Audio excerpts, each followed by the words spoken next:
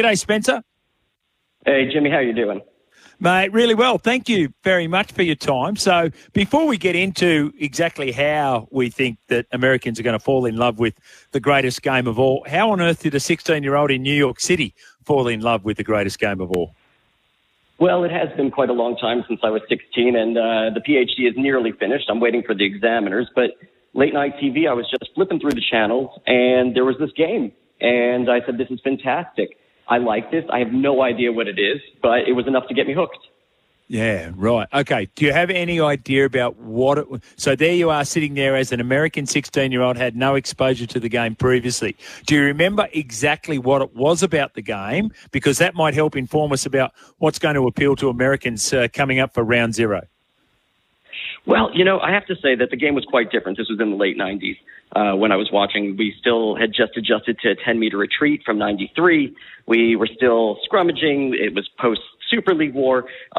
For me, what really attracted me to the game was that the ball stayed in play and that we consistently saw the ball moving. It wasn't a 40-second stoppage between each play the ball or snap as we would view it. But I think the game has evolved so much from that time that the most important thing is, as opposed to myself who was just up late at night and saw something really unique and really cool that I latched onto, it's about understanding a way to explain the game to Americans. I mean, we make the joke about Jack Gibson saying same game, different rules, but it was only meant to be a joke. And what we should be doing is looking at ways to explain the game that in a way that Americans already understand in terms of the gridiron. Why don't we have a short 5'8" guy as a running back? Why do we have big guys instead running hit-ups? As just a very, simple example. Because if we want people to get involved, we don't have to perfectly understand all the rules, but we do need to understand the similarities and differences so we can enjoy it as best as possible. Okay, based on that then, out of interest, should the Australian broadcasters have an American voice in there that can relay that? Because I'd imagine that they're going to use all those broadcasts that go into the America, doing that, Americanizing the broadcast. Well, I know a guy very well. He's on the line now, so I would not be opposed to that. But I do think that there is actual merit to it and not just a promotion here. I think that it's so crucial. We're not a global brand. And I do say we because, yes, I do referee rugby league down here. And I have been involved with the game and many other aspects of it on and off the field. But there is a certain reality that rugby league is not a global game like soccer, nor does the NRL have a global footprint like the NFL. So we can't really be using those as, business models in which we would like to copy because we don't have the overlap. And it was quite interesting. I was watching some rugby league before the end of the season with a friend of mine who doesn't watch. And for me, I find the game very intuitive. But it was interesting for me, and he's, Australian, but from Victoria. And it wasn't as intuitive as I would have assumed it to be. So if that is the case for Victorians, how much more the case is that for Americans? Yeah, good point.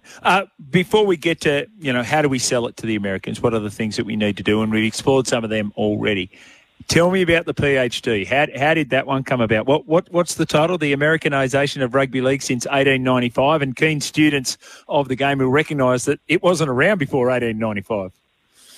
Absolutely. It's quite interesting. One of the things that I like to compare as well, first of all, the PhD first started with a gentleman by the name of Sean Brawley, who's a professor at the time at Macquarie and now in University down at Wollongong, though I am based down here. And I've had a great team with Hans Westerbeek and with Tony Collins, both phenomenal professors.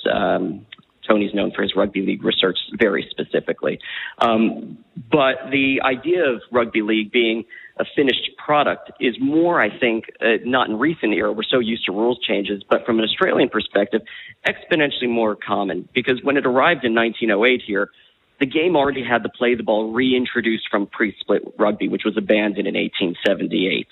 So the English had been looking at it as a fluid aspect because essentially from 1895 to 1906, it was the same as rugby union, but for the fact that players were getting paid. But rugby league did something unique. It decided not to look towards other codes within the UK as much, and it did start to look towards the US and Canada, which needs to be fairly acknowledged as well, because there was this idea that maybe there was a lack of alignment with values and professionalism, not in the sense of we talk it today, but just fair income payment towards players, that those that could afford to miss work on Monday shouldn't be the only people allowed to play. But it's not really until we see the introduction of a 4-tackle rule in 66, based loosely on the 4 downs rule, from American football, that we start getting a dialogue. Terry Fernley brings second effort to Jack Gibson.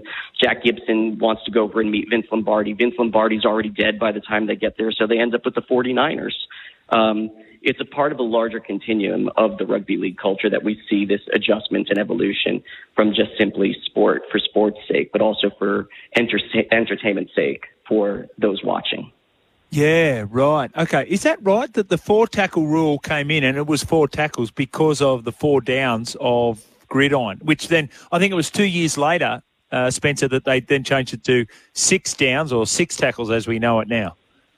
You got the digit correct. It's 2, but it's 1972, so 6 years later. What we forget is, in also explaining this to Americans, it's quite crucial that we understand that 6 tackles is actually 5 downs, just like 4 tackles is actually 3 downs. Oddly enough, Canadian gridiron, which never added the 4th down, like American football, is still a 3-down game, and their grand final, called the Grey Cup, is going to be this Monday morning at 10 a.m. So another piece of interest for those who would like to see where we came from and how we branched off of different trees in the oval ball world. But it was based on this idea. So the English mentality of offensive or attack-based attrition on the opposition that we see very commonly in rugby union, that we definitely see in soccer.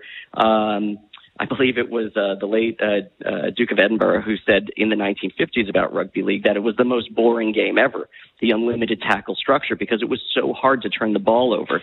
So the idea of a limited tackle, use it or lose it American mentality in the form of a 4-tackle and then shortly thereafter 6-tackle application became vital to creating rugby league as we understand it today. Yeah, so Dragons fans, 1956 to 1966 change of rules. They win one more comp and then it's more evenly spread from that point forward. I wonder if we can join the dots on that one. I just want to ask you 2 questions. The first one is, what's the greatest opportunity? What's the thing, the parts, the people of rugby league that's going to sell best to Americans?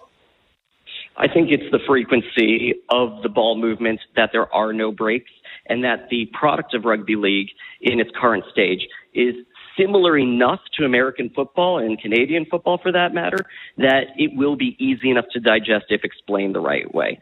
I mean, we joke around about rugby union being, chess to rugby league's checkers or drafts, which I disagree with heavily, but I've never heard somebody who supports soccer complain that their game is too simple so the whole world understands it. So it's certainly not something that we should be complaining about either. It's an asset. Yeah, totally. All right. The opposite. What's the thing that Americans are going to struggle most with or maybe not appreciate the most?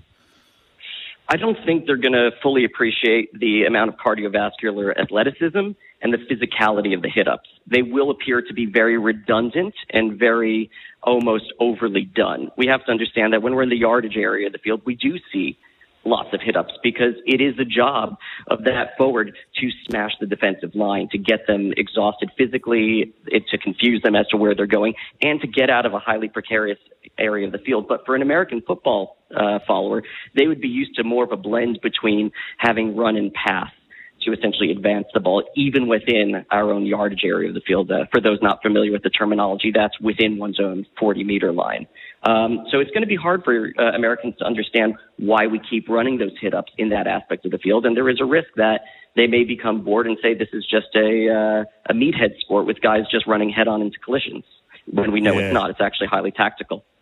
Yeah, exactly. And it's a bit like cricket, right? Try and explain the nuances of cricket to someone who hasn't seen the game before. Hey, Spencer, we've got to go. We've got to get ourselves to a break, but it was fantastic to chat, mate. I would love to have you on again before we go with this great American experiment. So appreciate it today, but if you're open to coming on again, that'd be fantastic. That would be my pleasure, and I can't thank you enough for having me on. You do so much great work with the sport, and beyond that, it would be my pleasure.